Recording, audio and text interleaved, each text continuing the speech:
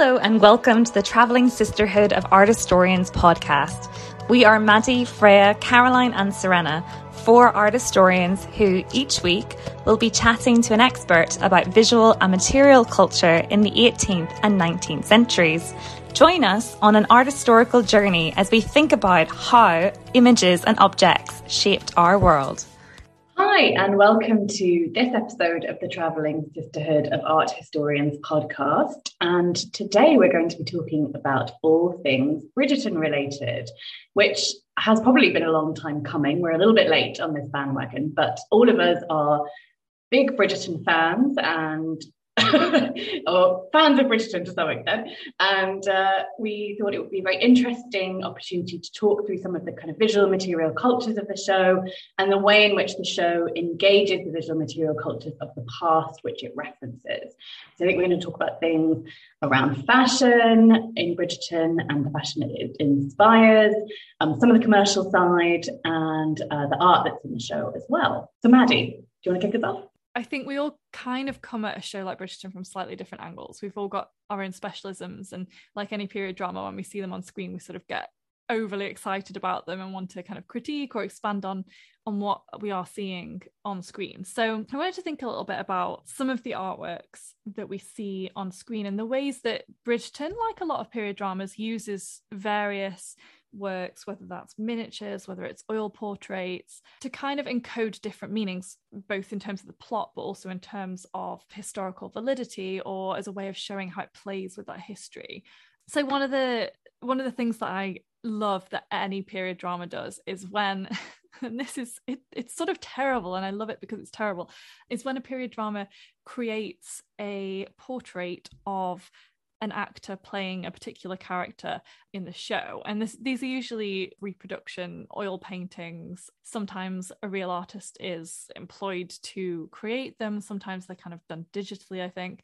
And some work really well and some are genuinely terrible. And I think we can all think of examples. My favourite example is in the completely wild 1990s Wuthering Heights with Ralph Fiennes and Juliette Binoche, and there's a full-length portrait of Juliette Binoche as Kathy once she's deceased in the story, and it's intense. It's amazing. If anyone hasn't seen that, go and check it out. But Bridgerton does this quite a lot in different ways. So in this latest season, we see the portrait of the Bridgerton father. What's interesting, I think, about how works like this kind of operate on screen, specifically in the case of the dad in Bridgerton, is that they're a way to make visible characters that are absent for various reasons, whether they are missing or abroad or just part of an action that's happening off stage, as it were, or in the case of Bridgerton, the dad is actually dead, and so his portrait appears in scenes where the other family members are remembering him, talking about his legacy and that kind of thing. And it's a kind of visual cue and a material object as well that becomes part of that kind of landscape. That's very 18th century as well, isn't it? Like, that's how portraits functioned at that time. You would sort of stand in the stead of the dead or missing, or kind of your relative that's maybe gone to India as part of the East India Company expansion, and you get sent a little portrait back. So actually it's quite nice that the show sort of engages both visually with that tradition, but sort of and echoes the historical practice as well. Yeah, absolutely. And I think there's something interesting as well about a visual object, a visual work like that then being seen on screen as well. It's like a sort of another layer of framing as well, and a way of elevating its importance, I think, which is interesting. Another thing that kind of strikes me about how Bridgerton uses art, and I don't know what you think about this. I think I can't work out whether it's a sort of intentional choice by the production, whether it's a kind of research oversight, which I doubt very much. I think generally Bridgerton is very engaged. They have a historical consultant or several historical consultants, and they're very interested in the history, even if historical accuracy isn't the main concern necessarily. So one of the most sort of striking paintings that appears on screen It's mainly shown, I think, in season 1 of Bridgerton. The cameras kind of return to it again and again. And this is one of a pair of group portraits in the Bridgerton house. They're hung in the sort of grand staircase of the London house. And on one side, there's the group portrait of the Bridgerton sisters, and on the other, there's the portrait of the brothers. And what's really interesting about the brothers' portrait is that it's almost an exact copy of a real-life group portrait by Sir Joshua Reynolds of the aristocrats Henry Fane, Inigo Jones, and Charles Blair. In the case of the Bridgerton version, the faces and bodies of the actors playing the Bridgerton brothers are kind of superimposed into the scene. And what's really interesting about the choice, I think, in doing that is that obviously Bridgerton itself is set in this kind of post-racial world where race is no longer considered to be an issue. And what is kind of fascinating in the inclusion of this Joshua Reynolds image is that the real life image, one of the men that's featured in the painting is Charles Blair.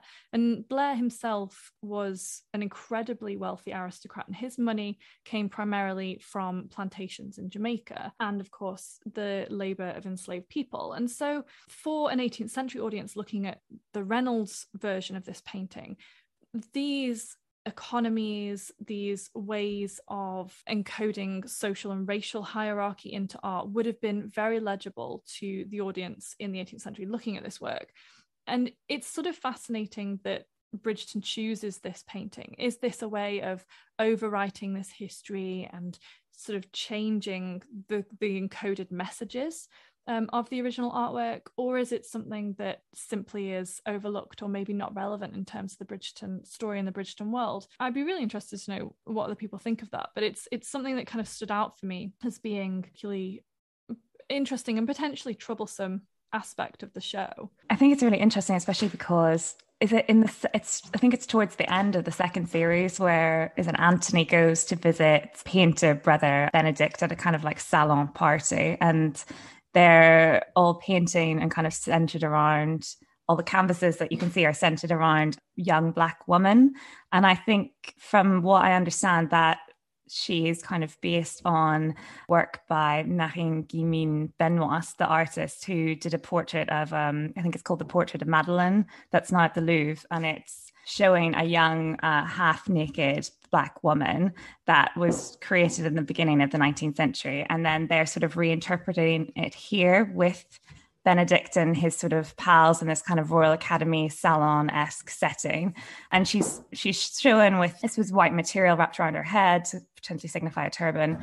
And she's holding, I think, a glass of wine or something. And that you kind of capture that and you see them sketching her in charcoal and drawing her as well. And I wonder if that's perhaps a way that they're trying to push this slightly a bit further. At the same time, they're still objectifying her body within this particular setting that Anthony walks into. So it's interesting that you say they are continually encoding things and slightly subverting the norm, but at the same time playing into that as well. And of course, that was a woman artist at that time. You know, I think her aristocratic means, it meant that she could have that lifestyle at the beginning of the 19th century. But I think even that salon room is very male dominated, if I'm correct in remembering my Bridgerton scenes.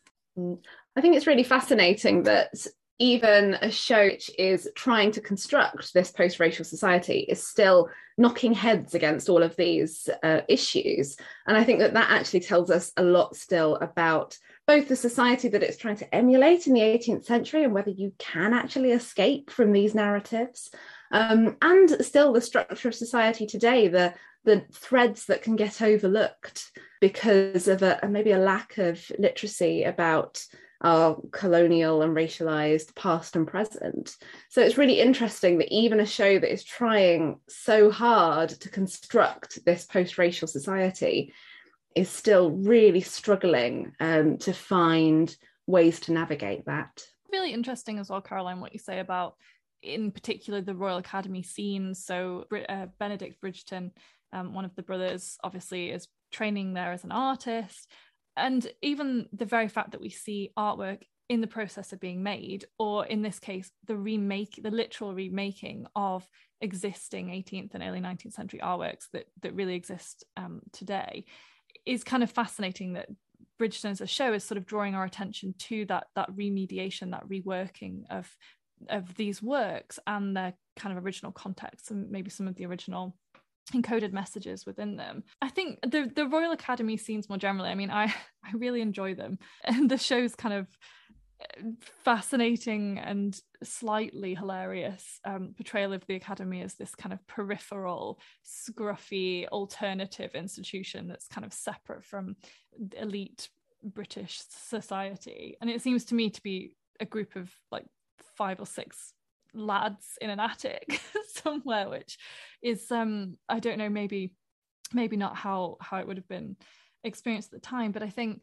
it's very interesting, this focus on artworks being made and their relationship with the aristocracy at the time.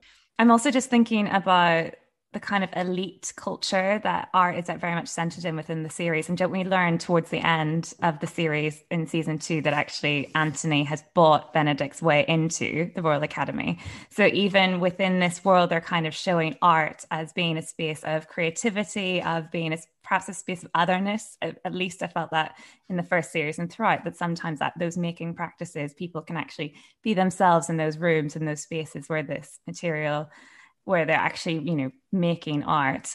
And ultimately it comes back to money. Well, I think that's so true, Caroline, and the issue of who gets to enjoy these spaces and who gets to be creative in them. And you talk about them as being a space of otherness, and certainly they are to a certain extent in Bridgerton, but they're also still, as you previously mentioned, male dominated, predominantly white spaces, whether that is or is not a concern within the Bridgerton universe.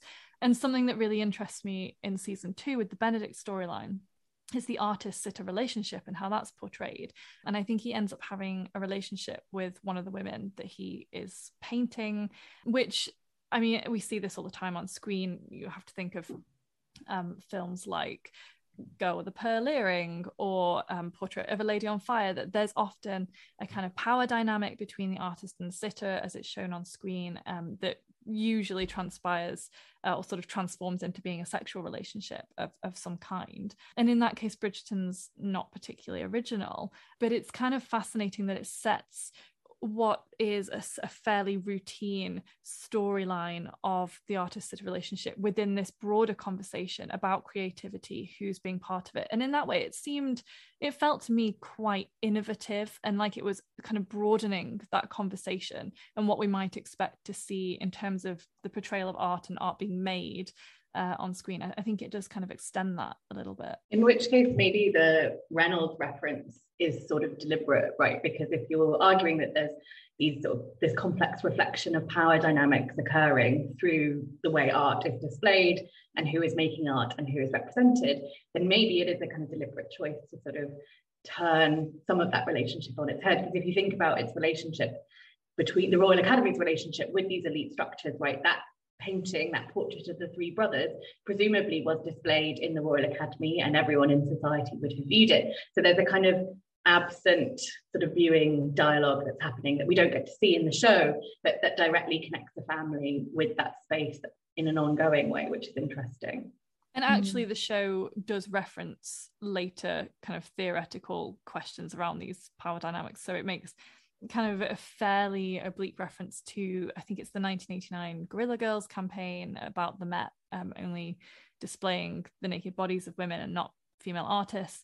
And there's a scene in Bridgerton in which I think it's Eloise Bridgerton is discussing just that, essentially the portrayal of women as eroticized and sexualized objects on the canvas. And to see that on screen again, it feels very much like Bridgerton's directing our attention to how we as the viewer our gaze is implicated, and how we already know how to see.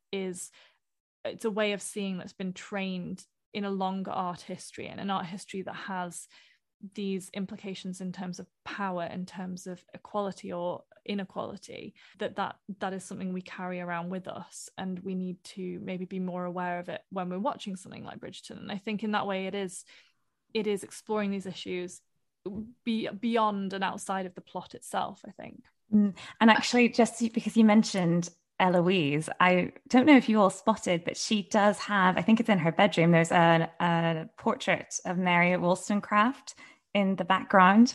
So just in terms of kind of visual signifiers for that we can perhaps read into, I mean, absolutely, Eloise is kind of this modern day feminist in the Regency era that we, see every episode in Bridgerton. And the fact that she's got this historical figure there and she's reading her work, there's something really interesting there between, I think, the nature, the relationship between the images that she's choosing to put onto her bedroom wall, just like, we might have done it at her age as well. I think that leads us on to really interesting questions around, as Maddie was saying, visual and material literacies of viewers watching these kinds of shows, and that ominous looming figure of historical accuracy, which obviously, as you said, Maddie, is not something that Bridgerton is aiming for, and is indeed not really something that's necessarily possible or desirable. But I think that these ideas around material literacy, around visual literacy of the viewer, of the people constructing these shows, is actually far more useful and far more applicable to a show like Bridgerton, and actually is how a lot of these more interesting concepts can be positioned on screen. Yes, and of course, historical accuracy and lack thereof has been one of the key kind of points around which a lot of the discussion of Bridgerton's visual material cultures have fixed upon. I know a lot of people who feel very strongly about some of the costuming, although I personally think it's quite interesting the way in which some of that lack of historical accuracy is done in a deliberate way as a kind of plot device, like to visually signify the Featheringtons as disjuncture from the society that they're supposed to be within, right? They dress in this sort of kind of hideous and kind of over the top, and it's too bright, it's too colourful, the styles are all wrong. And I think that although it is kind of visually arresting and interesting and wrong from a kind of critical perspective, actually, I think it works really nicely as a plot device within the show. But I know there's other kinds of historical accuracy issues that occur in the show. Yeah, absolutely. I mean, shocking. I am going to go back to ceramics briefly, but indulge me, if you will.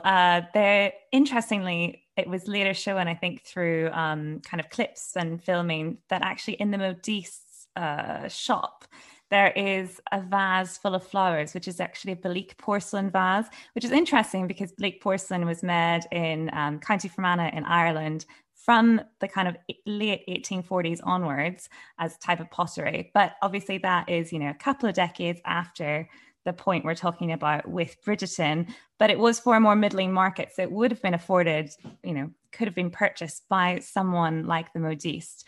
But it's interesting that even something like that, where they've gone for clearly a slightly 19th century looking vase of a kind of correct sort of point in the market, is still not officially historically accurate, because, it's there several decades before it's actually produced. But I don't think anyone other than me will have found that interesting, nor even noticed it. But just for your pleasure. I think this kind of temporal mix and match is really interesting, and is something that we do see in the costumes as well. Because, of course, again, bringing it back to the Featheringtons, Freya, they have this silhouette. The mother does, Lady Featherington, has this silhouette which is far more reminiscent of kind of early 20th century Edwardian looks. So I think that that's something that Bridgerton does, maybe self-consciously. It's bringing together these different periods as this way of signifying we are not in the actual real Regency. We are in this fantasy construction of the Regency. And something that I've said before that I've got to say again, because I quite like it, is that Bridgerton is to the Regency what Game of Thrones is to the War of the Roses, right? It's a fantastical reimagining. It is inspired by the past. It draws heavily from the past, but to make a new story. And I think that we can really see that coming through in the costumes, but there are still, kind of leading back to those questions of material and visual literacy, there are still these elements that come through that are slightly more problematic. So, for example, the way that the show treats corsets, for example. And this isn't just Bridgerton's fault. This is something which has been happening for the entire history of cinema, basically. Like, think back to Gone with the Wind and that really iconic scene of Scarlett O'Hara being like tight-laced into that corset and pulling against the bedpost. Keira Knightley falling in the sea. Yes, yeah, exactly. Pirates of the Caribbean. Yeah. It's such a kind of a long-standing trope. And we see this happen in Bridgerton as well, that these quite soft cotton corsets that do not compress the waist at all, or shouldn't, because you wouldn't see it under all of that kind of high-waisted Empire line style gown, are still presented as this thing that you must pull yourself into. Lady Featherington talks about her waist being the size of an orange when she was young, and that would just be completely pointless in a Regency dress.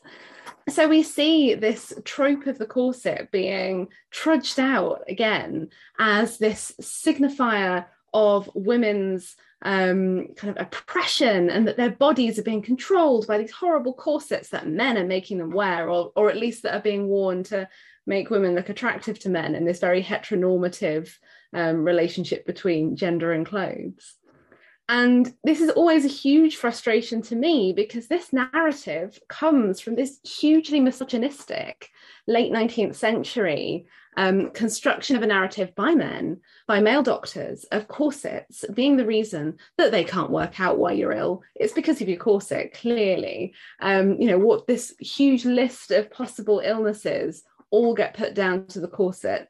And over the intervening years, we have, of course, seen all of those medical issues that were blamed on the corset be ticked off as actually coming from real medical, biological kind of reasons. Nothing to do with the corset. Corsets are not these horrible torture instruments.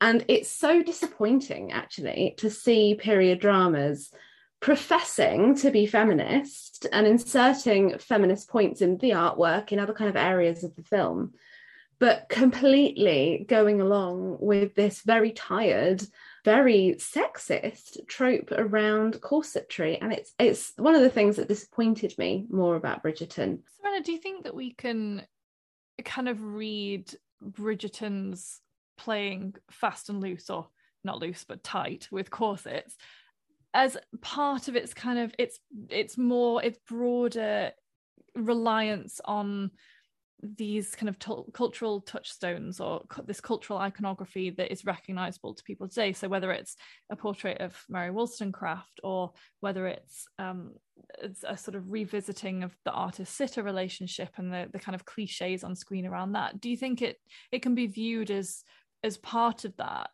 or do you see it as a kind of a separate issue in that the rest of the show is trying to kind of to question these ideas and to challenge them, and actually in the case of the corsets in particular, it's actually perpetuating them rather than holding them up as something to be examined further? Yeah, I think you're exactly right, Maddie. I think that it is taking this trope of the corset, which it is using to communicate certain things, that it's relying upon the viewers understanding of that as a cultural kind of touchstone.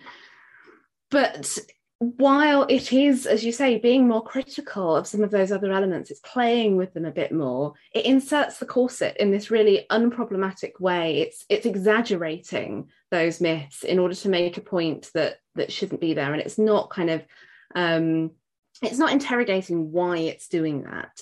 It's just accepting a misogynistic myth as the truth and perpetuating that misogynistic myth. And so I think that it's being used in the same way as many of those other ideas. It's sort of being deployed like that, but then how it's actually being worked with and treated within the show isn't actually challenging viewers' perceptions at all. And I think that is an issue with Bridgerton in general, right? That a lot of the kind of playfulness and the ways in which it treats some of these long-standing conceptions about the 18th century and the post-racial society, for example, there's a rejection of some of those things to an extent, but I think by doing so, sometimes they reinforce the same thing. So like when we were talking earlier about the Royal Academy and having those men like crowded around that the Black woman's body. And actually, I think the treatment of the Black body in Bridgerton is something of a kind of an issue. In a way, I think, like, you know, the objectification of the Duke of Hastings, for example, is problematic and is in part reinforced through kind of visual and material tropes. I mean, there was a really great piece by Tricia Matthews who talked about the Duke licking his spoon with silver, which was a silver spoon with sugar on it, and that kind of connection being so palpable, right, that the relationship between the enslaved body and the production of sugar during this period, but then to have that completely elided and not discussed or acknowledged by the show is actually quite problematic and difficult. As much as it's trying to sort of play with that trope and that stereotype, it sort of doesn't really do the work of really kind of uncovering it and bringing it to the viewer's attention properly. It's almost in some ways comes down to a question of how you treat the material culture that you're going to show on screen, and how far you take not only the issue of historical accuracy, but the sort of historical legacies of those objects and how you integrate them and challenge them on screen, if at all. And I think in some cases Bridgerton does really well with that. In other cases, like you say, Freya, it really fails to do so in a way that's quite disappointing and fairly serious. And of course, part of the reason that so many feel that Bridgerton has a kind of responsibility to tell these stories in a careful and sensitive way, and people do get incensed by issues around racial representation in the show or the lack of queer representation, is in part because it's so popular. I mean, it's watched by millions of people. It's constantly touted as Netflix's most popular show. And so I think there is a real kind of sense in which what is shown as part of Bridgerton matters.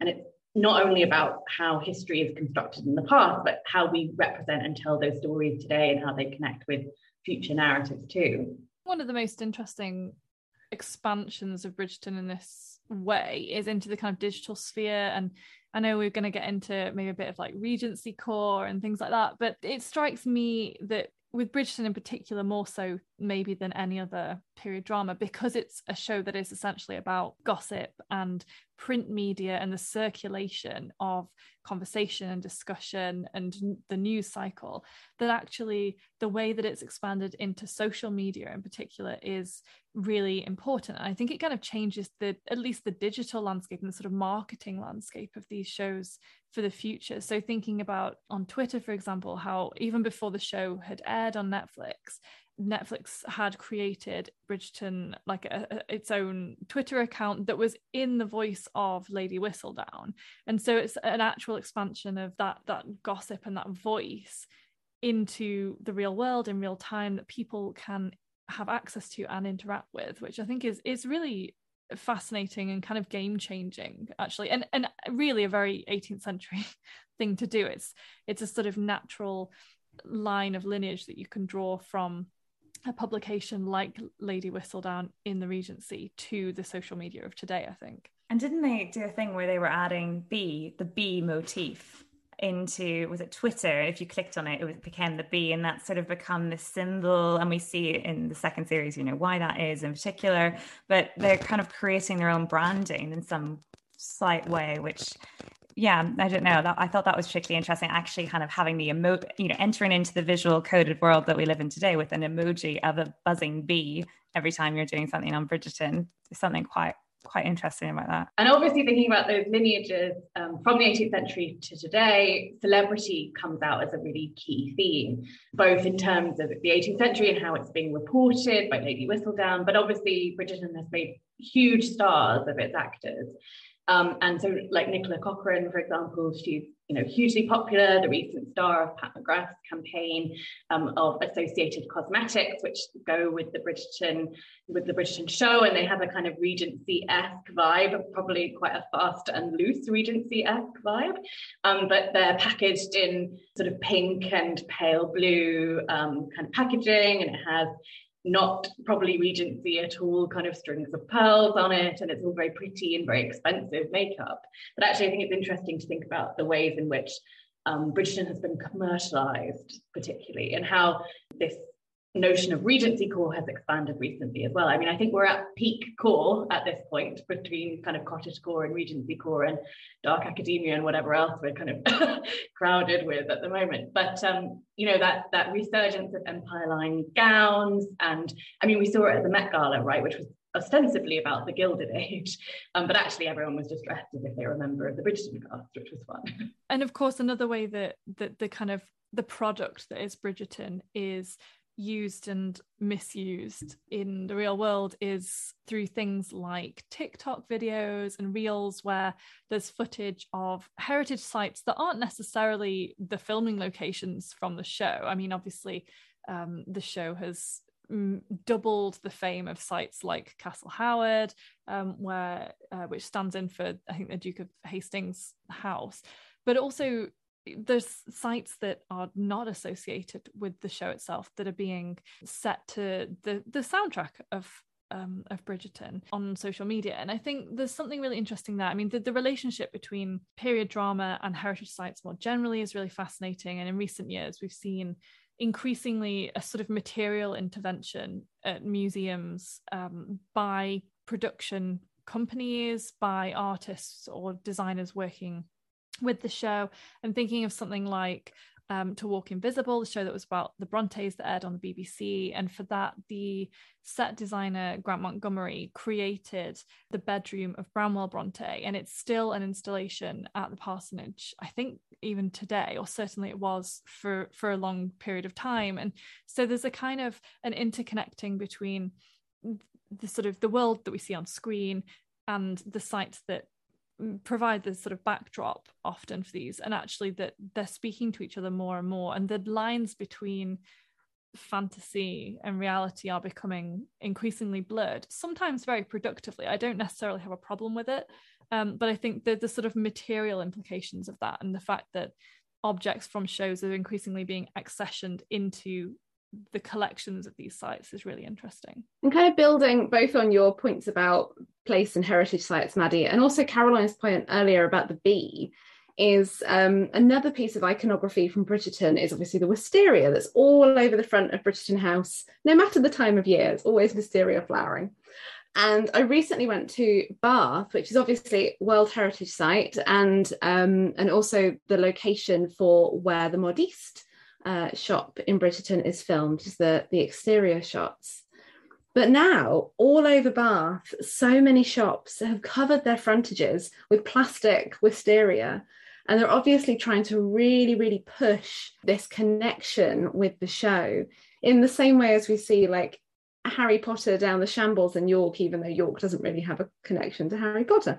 But this kind of recognition of the commercialized possibilities of linking into the show. And even the place where the Modiste is filmed is a cafe, but inside they've got a plethora of souvenirs and tote bags with Bridgerton things on, that's sort of taken over half of the front portion of that shop.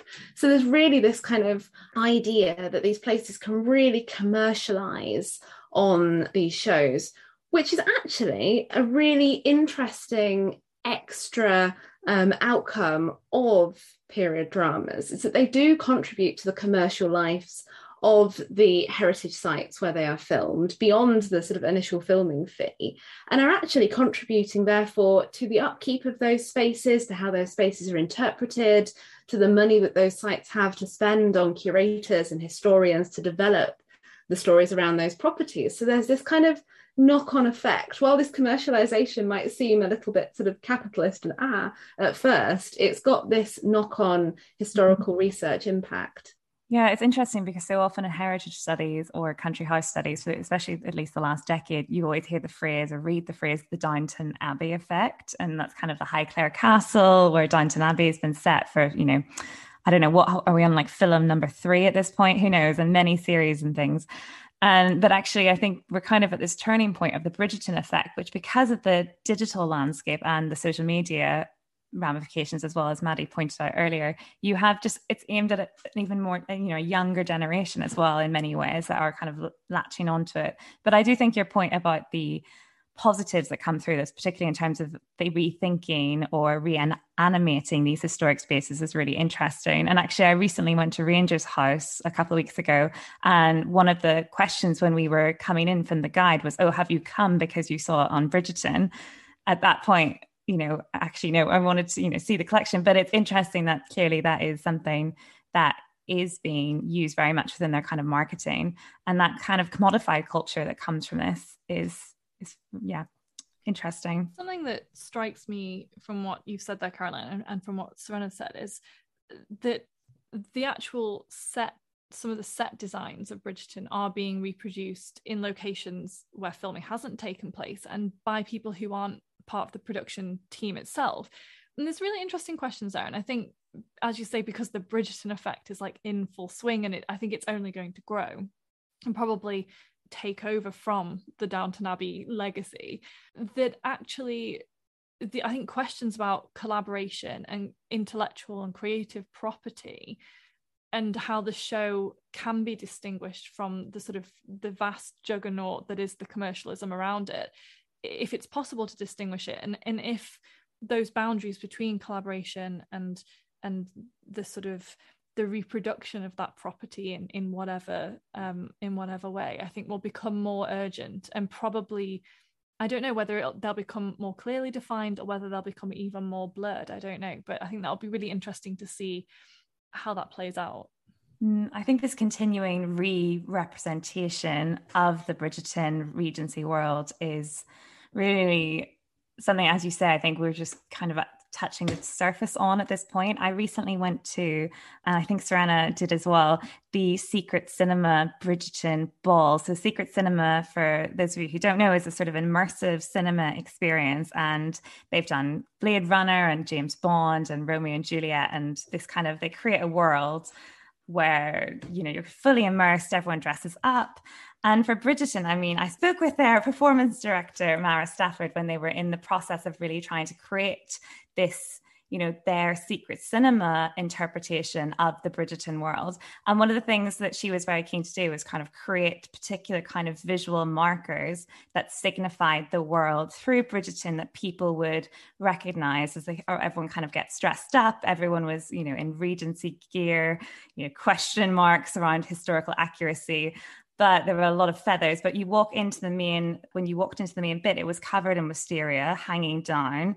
There was a live band playing the music from the show to kind of create that, bring you straight into this world. And then there were sort of particular rooms that were picked out. And I thought it was quite interesting. So they had the ballroom picked out with a kind of grand staircase at the back of the room where the Queen sat. Every so often she processed off and you had to bow and you were taught how to curtsy and how you would address the Queen and things.